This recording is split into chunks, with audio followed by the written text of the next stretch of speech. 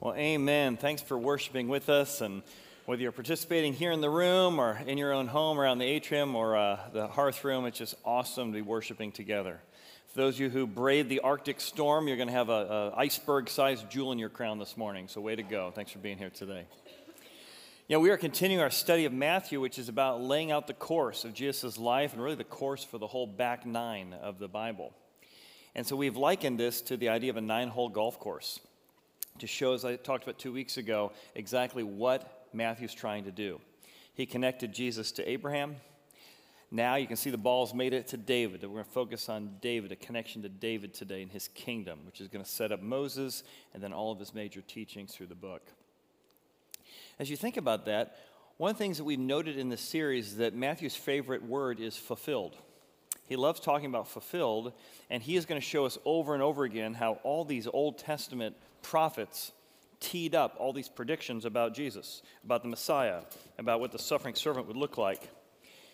One of the other themes he has is that in the Old Testament, Moses was a key figure. So Matthew is writing to a Jewish people, showing them how Jesus is the Jewish Messiah or Jewish king, bringing the kingdom of heaven to earth. So you can see constant connections to Moses, who brought the law in the Old Testament. Jesus brings the new law, the new covenant, the fulfillment of that law, and then some to us today. So you're going to see constant comparisons to Moses, predictions by Moses, things written by Moses that begin to get played out that Jesus is going to fulfill as well. Now, Moses is really known for the law, but also for bringing people out of Egyptian bondage, right? Now, at the same time as Egyptian bondage, it led to spiritual deliverance as well. Jesus is going to come to say, I've come primarily to deliver all people from spiritual bondage. So even the idea of bondage connects him to Moses. And today we're going to look at Jesus' name, and we're going to find that Jesus' name is a two-stroke fulfillment. We're going to find that his very name tells us that he did two things. He took the rap for us, and he closed the gap for us. And you're going to see how many times of all the things Isaiah said that we studied last year, Matthew's going to keep using the word fulfilled. He'll say, hey, remember when Isaiah said that? Fulfilled. Remember when Moses said that? Fulfilled. You remember when Isaiah said this about the virgin? Fulfilled. You remember what he said about the government? Fulfilled. Remember what he said about the child to be born? Fulfilled. So he's going to keep showing us how Jesus is just over and over and over and over again fulfilling specific, detailed predictions, even in his very name, as you'll see today. So let's look at how that applies to our life. Like, if God really does take the gap, close the gap, and take the rap for us, like, that should make a difference in our life. So before we jump into the passage, it reminds me several years ago, I had a nurse that was attending our services, at Exploring in particular. She didn't grow up in religion, didn't really grow up knowing Jesus. And she began to learn through our Exploring service who God is, who Jesus is, and that her heavenly Father wanted to reconcile with her and connect with her. So I was talking to her after a service one day, and she said, I'm just really enjoying getting to know God as my Father. My father, earthly father, is estranged. We haven't talked in 10 years. I said, man, well, I'm sorry for that. It's going to be really painful. A couple of months went by. We talked again. She said, you're not going to believe what happened. What happened? I was driving home the other day. I was driving to work the other day, rather, and I felt like the Holy Spirit told me to drive past my dad's house. So I drove past the house, and I thought, well, I'm just going to drive past it. And as I got near it, I felt like the Spirit was saying, I want you to go knock on the door. I'm not going to knock on the door. She pulled over, obeyed. She went and knocked on the door. She hoped Dad wasn't there. He was there. He opened the door. Honey, so good to see you. Yeah, I was just driving by on my way to work. Do you want to come in? No, I don't want to come in. But I just want to let you know I've been going to church, and I just wanted to say hi. Would you be willing to grab lunch or dinner sometime? She goes, I couldn't believe it came out of my mouth. Sure. And I started rebuilding a relationship with my dad because I realized my heavenly Father had built a relationship with me. It wasn't like a particular sermon. It was just the Spirit of God, when you see what God does for you, begins to prompt you to do the same thing with others. So be careful today as you listen to this message. God may prompt you to let go of some bitterness, forgive somebody, or even reconcile. So let's look at those two strokes today. Stroke number one, God, Jesus, takes the rap for us. He begins in the second half of Matthew 1 and says, now this is the birth. And he uses again the word Genesis. just like he did in the genealogy. This is the Genesis. This is the origin story, is another way of saying it, of Jesus Christ. And notice the word Jesus. This section starts with Jesus and ends with the word Jesus. Now, the origin story of Jesus Christ is as follows. After his mother Mary was betrothed to Joseph. Now, betrothed is much more than just dating or dating seriously or being engaged. In those cultures, families, parents would arrange the marriage. Often for years, you'd be age 10, age 12, and eventually you'd be betrothed to each other to get married years later when you were adults. So this was a long-term process. The families negotiated. There were witnesses there, specific things each family member had to do, the husband and wife to do. It was a lot of accountability in marriage. Which is why, when things go sour here, they don't just break up. He has to divorce her. That's how close-knit betrothal is to marriage. And then once you were betrothed, you would leave for a year, go prepare a place for your bride, then come and find her and bring her to that place. And Jesus used that metaphor to describe his second coming as well. So that's what betrothal means. Now, before they came together, she was found with child of the Holy Spirit. Now, Matthew's being real careful here because he didn't say, he's not going to say Jesus was created, because Jesus isn't created. He says this is his origin story. But then he uses the word found because in his culture, the Greek culture, the Greek gods were forever coming down and sleeping with mortal women. So he's saying that's not what we're talking about here either.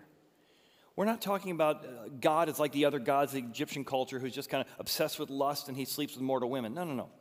The Holy Spirit found and he put life where there was no life. Just like the book of Genesis, God looked at the formless void and he brought life where there was no life. The Holy Spirit, and that phrase will pop up twice in this passage, brings life into a womb where there was no life before. This is the origin story of Jesus. Well, Mary is going to tell Joseph what happened, and apparently he doesn't believe her. Next verse. Then Joseph, her husband, being a just man, not wanting to make her a public example, was minded to put her away secretly. So apparently he doesn't believe her. Imagine the stakes if you're Mary or Joseph. This had to be an incredibly difficult, emotional conversation.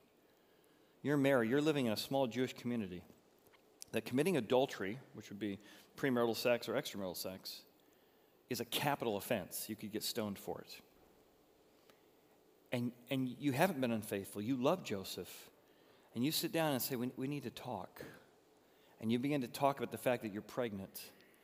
But listen, I wasn't unfaithful. It's God's baby. Right, it's God's baby. And you know that your life is on the line if he doesn't believe you.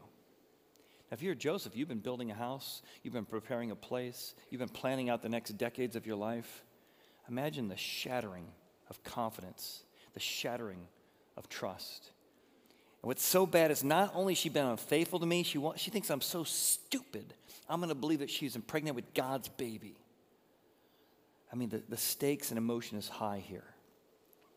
But notice that even in that, he decides to not make this a capital offense and put her before the council to be killed. He even here tries to be kind and just put her away secretly because he still loves her. But while he thought about these things, an angel of the Lord appeared to him in a dream saying, Joseph, son of David, do not be afraid to take Mary as your wife. For that which is conceived in her, second time we hear the phrase, is of the Holy Spirit. So it's going to take a dream and an angel, but he's getting the message. This is God's plan. And she will bring forth a son, and you shall call his name Jesus. I told you, it starts with Jesus, ends with Jesus. For he will save his people from their sins. And we're going to come back to the name Jesus and who is the he, who is the people, and who is sins in just a second. But he's suddenly like, oh, wow. I thought my wife betrayed me. Instead, I'm in the center of God's will in a moment I thought was really hard. Now, let's talk about Jesus' name for a second. So in Hebrew, there's a name, Yehoshua. If you say it like 10 times fast, Yehoshua. Your mouth almost wants to shorten. It's Joshua. So Yehoshua was often pronounced Joshua in our language, Joshua, which literally means Yahweh is my salvation. But they felt the name of God, Yahweh, was so sacred, they would replace it with the name Jehovah as a stand-in, as a way of respecting Yahweh. It's like, Jehovah is my salvation, which pointed to Yahweh is my salvation. So, in Hebrew, that's the word Joshua. When that was translated into Greek, Greek translated Joshua, or Yehoshua, into the word Jesus. That's the Greek word Jesus. Then that got translated into Latin from the Greek, because most of the New Testament is written in Greek, and in Latin it looks like Jesus. Then when the English translated, we got Jesus. Now, that doesn't mean something was lost in translation. That's just kind of what happens when you translate from different languages and different syllables and different ways that things are pronounced. So our name Jesus that we see here actually is pointing back to the Hebrew word Joshua, which literally means Yahweh saves. Yahweh is my rescuer. Yahweh is my forgiver. Yahweh saves. That's the name Jesus. He saves. He takes the rap for us. He takes the consequence for us. He's come to deliver us from bondage we can't get ourselves out of. He's come to deliver us from our own inability to live up to our standards and be the image bearer he called us to be in Genesis. Yahshua. He takes the rap for us. Let's go back to that passage. So this is the birth of Yahshua. Yahweh is my salvation. Verse 21, for Yahweh is my salvation, for he will save. Okay, so which is it? Is it Yahweh saves? So there's Yahweh and there's Yahweh saves.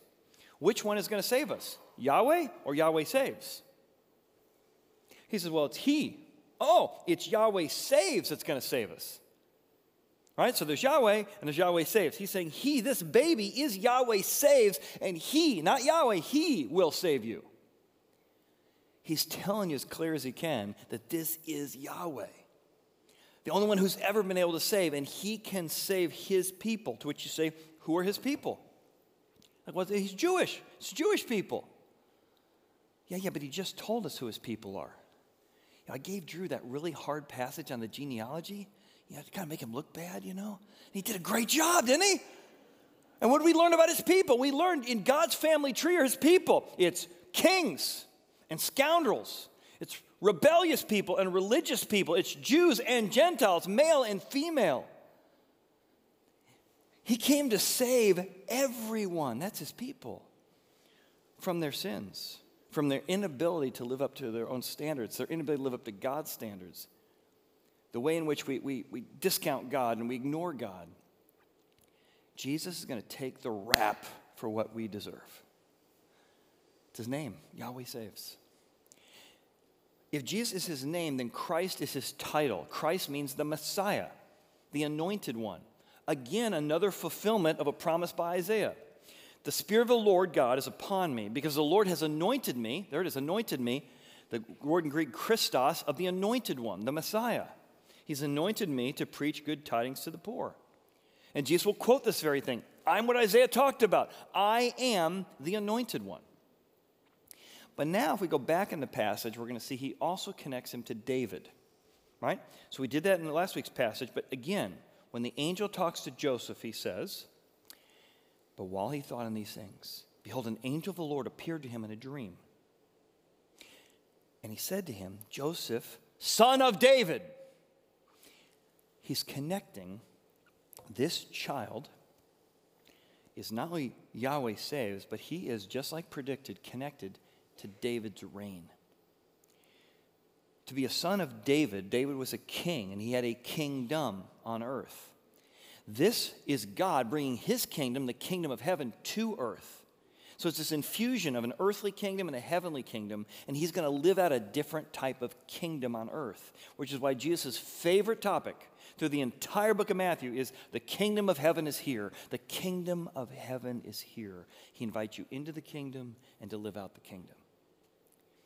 There's another famous Isaiah passage being fulfilled here. For unto us a child is born, a mortal child. At the same time, a son of God will be given. And he will bring a kingdom, a government will be upon his shoulder. And his name will be called Wonderful, Counselor, Mighty God, Everlasting Father, and Prince of Peace. of the increase of his, here it is again, his government, his empire, his kingdom, and peace will be no end. And look how he ties it in Isaiah. Upon the throne of David and over his kingdom. So this is this constant theme that now the kingdom of heaven has come to earth. Remember the Lord's Prayer? On earth as it is in heaven. God came, Jesus came to take the rap for us, to save us from our sins. What are the implications for that for us? Well, I'll give you two. Number one, when someone takes the rap for you, oh my goodness, I made a mistake, I did something stupid, I need a second chance, third chance, fourth chance, and somebody takes the consequences for you, then you start saying, man, I want to be more graceful or kind to other people. Even Joseph, who was a devout follower of Yahweh, he realized that Yahweh had paid for his sins, and he went to temple to celebrate that Yahweh was his Passover. And even when Mary betrayed him and he didn't believe her, he still chose to extend her grace kindly, right? To put her away secretly so she wasn't stoned or killed. How do you do that? Well, when you're suffering with anger or bitterness, and we all have it, instead of rehearsing the rap accumulated against us, can't believe what they did or didn't do, I instead rehearse the rap taken for me. God, in light of what you've done for me, what you've forgiven for me, mercy you've extended to me, how can I not forgive my neighbor, my enemy, my friend?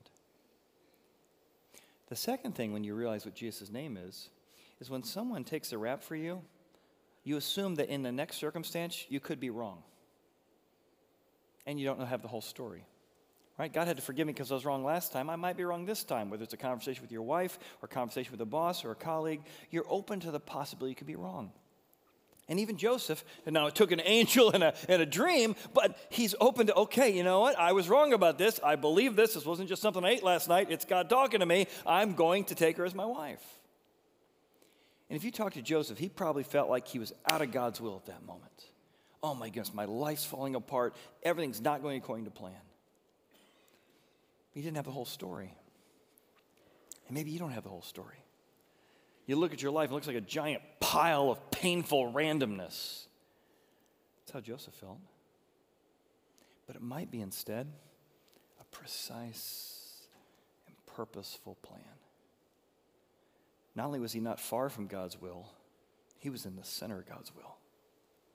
Which is why the next verse is, so all this, everything you just read about, which seems like chaos and pain, all this happened that it might be fulfilled. I had a mentor friend of mine told a story about an executive at NBC, and they brought on a new talent who had just moved to town. It was a big break for them to get a New York anchor job, and they made just a bonehead mistake, a fireable offense. And that woman came into the office of her boss, and she kind of knew she was about to get fired because of what she did, and she knew there was 100 people in line to take the job after her. And her boss sat down and said, well, you know what happened? Yeah. She said, I got my resignation if you want it. He's like, well, no, I'm not going to take your resignation. It was a bad thing you did, but I want you to know that when kind of people called for your head, I took the blame. I told them I hadn't trained you. I told them we'd do things a little bit differently here, and that we were going to work together to get this fixed and move forward. And she's shell-shocked. She went from literally thinking she could lose her job in a minute to realizing he had taken the rap for her. She never heard anything like this, especially in her industry. She's like, why would you do this? He said, hey, don't worry about it. Let's just move forward together. She said, no, I got to know. So she pushed and pushed and pushed. She said, finally, listen, I'm not supposed to talk about this kind of stuff with HR issues around here, but I'm a follower of Jesus. As a follower of Jesus, I believe he kind of took consequences for me that he didn't deserve. So I feel like as a leader, I try and do that for the people I lead as well. I'm not really religious, but I've never heard about a God like that. And she started attending church because she saw someone take the rap for her and intrigued her about the kingdom of God. Jesus, he took the rap for us. The second stroke is that God closed the gap. If Jesus is his name and Christ is his title, then Immanuel is going to be his function. God closes the gap. When we are estranged from God, he closed the gap. We couldn't close it ourselves, so he closed it for us. Now, all this was done. that it might be fulfilled. And there he is again, teeing up the word fulfilled for us. Well, spoken of through again Isaiah, the virgin shall be with child and bear a son, and they will call his name Immanuel, which is translated God with us. Here's what he's come to do. He's come to close the gap, to reconcile us, to enter into our world because we couldn't reach up to his world. This is his function, to put God with us.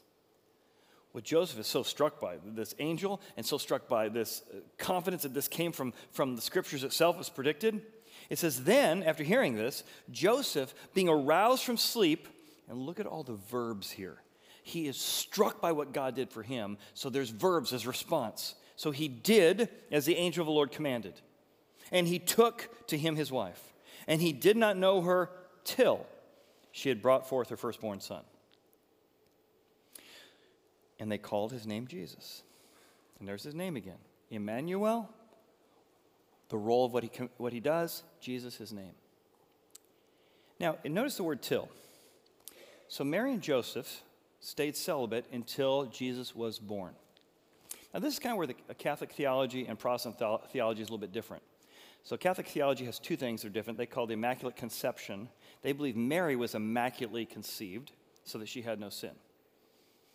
The Protestants would say, well, I see lots of examples where Jesus was sinful. In fact, she went to temple to sacrifice 2 turtle doves, a sign that she needed forgiveness. So that's one difference. The other difference would be on her perpetual virginity. So many Catholics believe that Mary was a virgin the whole rest of her life, as if being a virgin made her more righteous than having intimate relationships with her husband. Now, I'm like, well, listen, if making Mary a virgin esteems her, I think it would probably esteem Joseph more than me. You know, I'd be like, Joseph, wow, he stayed married to her and then never were intimate. But this is kind of where the difference between Catholic theology and Protestant theology comes in, that this word till. Because we see in the Bible that Jesus' brother James was very skeptical toward Jesus. And he accepts Christ and becomes a follower of Jesus later in the book. So these two names, Yahushua, Jesus took the rap for us. Immanuel, and keep in mind that in Hebrew they read from right to left. So it actually is saying El, God, us, with. So literally it's saying, with us God has come. With us God. God is now in the midst of the pain, of the diff. God left the penthouse to come to the outhouse. God left where he had no pain and no problems and perfect comfort, and he came to the rough and difficult places for you and for me. He enters into a broken world.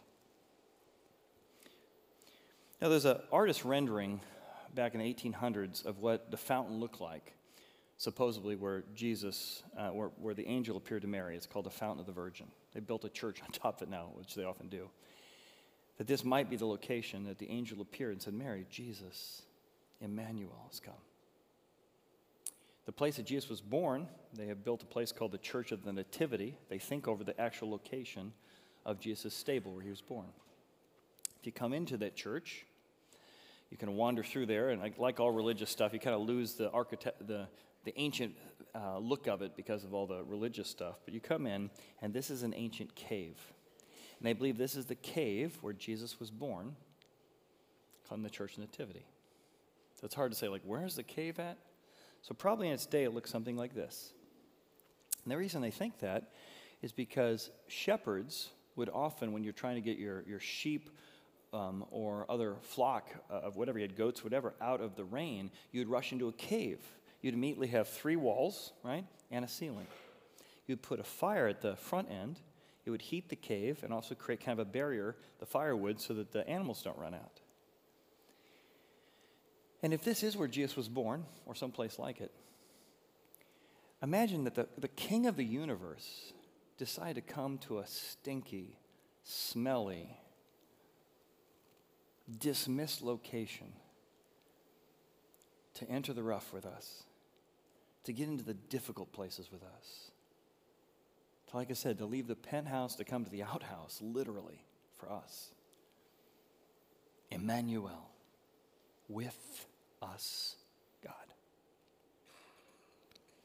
If that's true, then what does it mean for us? Well, I think it means 2 things. What does it look like for us to reconcile? And what does it look like for us to rough it? When someone closes the gap for you, you suddenly go, maybe I need to close the gap with someone else. I want to take the kingdom of heaven that's done to me and do it to others. God, where do you want me to reconcile with others the way you reconcile with me? It also means that I'm willing to rough it. You see, when someone closes the gap by entering a sand trap, entering the rough patch with me, I said, well, God, I want to enter into other people's pain, enter into other people's rough spots, enter other people's confusion or chaos. I want to do unto others the same way you did unto me. I want to rough it. I want to join others in their challenges. Immanuel, God closes the gap and prompts my heart to be renovated to say, I want to close the gap as well. I was talking to a friend at our church a couple weeks ago. He sent me this note. He said I could share it. And to me, it was an amazing example of what happens when you think about Jesus' name, took the rap, closed the gap, and the radical things God might challenge you to do. Let me read his story to you. Hey, Chad, I was raised Catholic by loving parents with 3 sisters. Yep, I got 8 combined minutes in the bathroom growing up from age 10 to 15. After graduating in 1994, I married my high school sweetheart and lived in Cincinnati. My wife was not raised with faith, and this was an area that needed work in our relationship.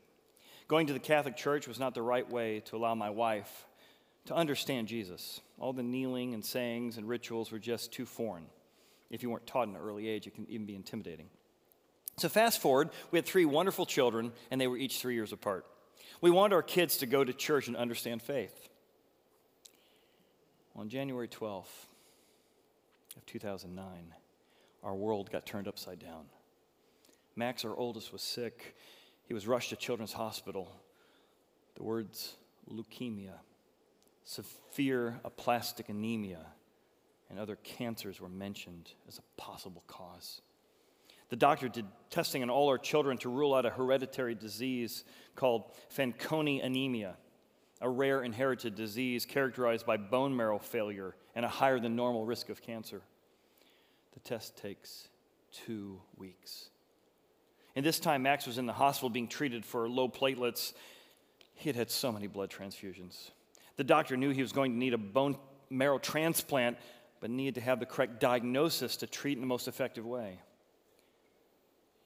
To see a young 9-year-old in pain and about to go through hell was faith-challenging and frankly unfair.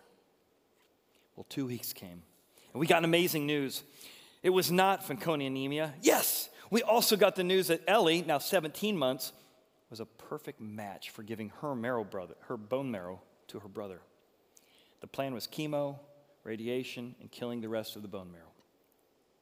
Fast forward 8 weeks, we got to go home. Well, home was not normal home. Think of COVID before COVID. Max was so immune suppressed that we had to be incredibly careful. He wore an N95 mask in public always. We had survived the illness with Max, but unfortunately my wife and I were not going to survive together. Many factors and more energy on taking care of others caused our 24-year marriage to come apart. Divorce is a tough thing. Divides families. All this time my faith was in the background, and this divorce was really tough for me. I felt society would look at me as a failure. It was also a failure for me when I looked in the mirror. I turned to Christian music and I started attending the Horizon Equipping Service on a weekly basis. Each week my faith grew stronger and my emptiness was slowly going away. Attending the equipping service from 2020 to 2023 was something I did every single week. This year I attended the Christmas Eve service.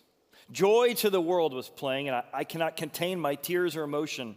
That was me, the one with stains and scars, with joy back in my life after 3 years of pain and suffering from a divorce. Jesus had got me out of the fires of my life in a couple of exceedingly demanding situations. As we think about how God was willing to give up his only begotten Son for the forgiveness of our sins, I cannot imagine. See, Max was so sick in 2009. The doctor made us sign documents understanding the treatment could kill him. I was terrified.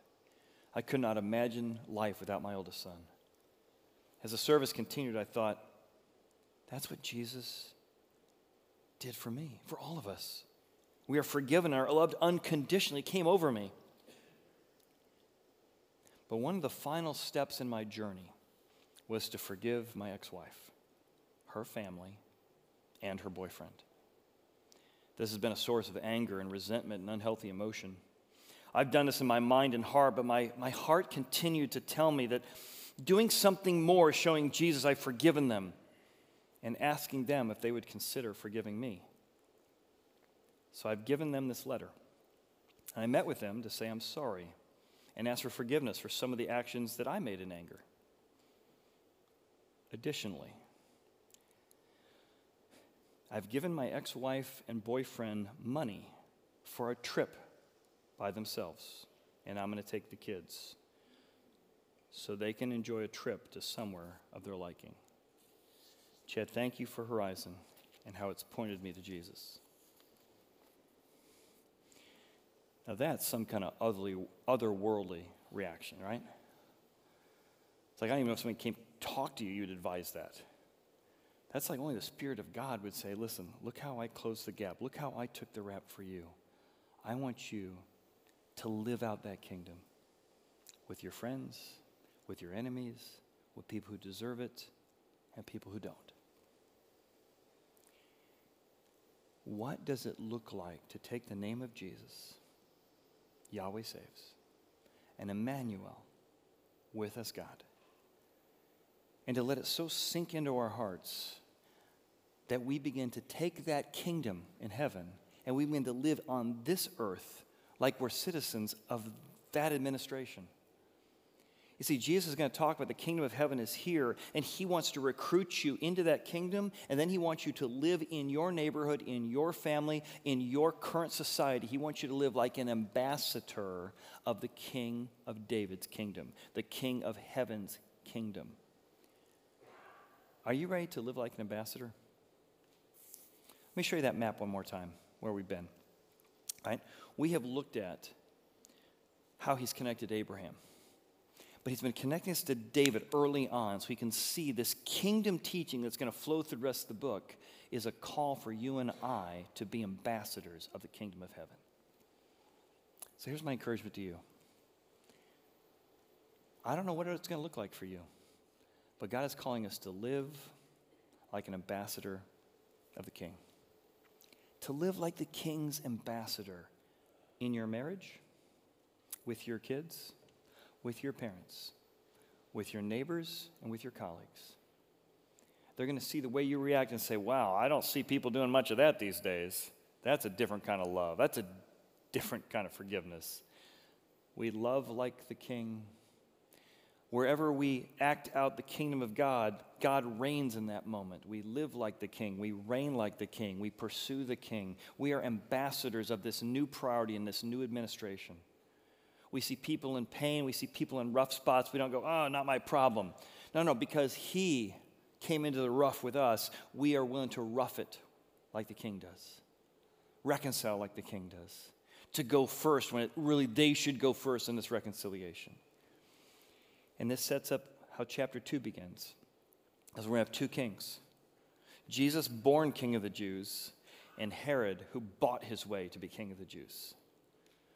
Two different kings, two different kingdoms, two different priorities, one power hungry, one others focused. What does it look like for you and I to live like ambassadors of the King? I was reading about John Adams. After we won the Revolutionary War, he became our ambassador to England. Can you imagine? You just finished winning the war against England, and you're going to stand face to face with the King of England? John Adams describes it. He says he came to represent the new kingdom of America in England. He said, King George consented but didn't accept the fact that we were a nation. But he was intrigued at the new value system of this new land. He said, I heard that George Washington, who won the war, who's now your president, was offered to be king, King George, and he turned it down? I've never heard anything like this, King George of England said. That there was a different kind of priority. In fact, there's a French philosopher and historian by the name of Alexis Tocqueville Alexei de Tocqueville, exactly. And he would write about coming to America. And he would say it wasn't just they had made a new country with the same old thing, same old caste system, same old. It was a totally different way of treating people.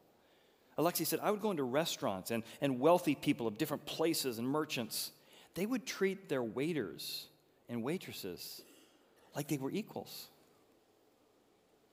I just never seen any society living out these kind of values. And Alexei was drawn to America because they were living differently. In the same way, people should see how we parent, how we love, how we forgive, and they should say, that's different. That is not a kingdom that's of this earth. I want to know more about that. Live like the King's ambassador. Let's pray. Father, we know it's not easy to do, and we couldn't do it on our own. But Father, we love you because you first loved us. We forgive others because you've forgiven us so much more. Teach us, Father, how to connect with one another and how to more deeply connect with you. In Jesus' name, amen.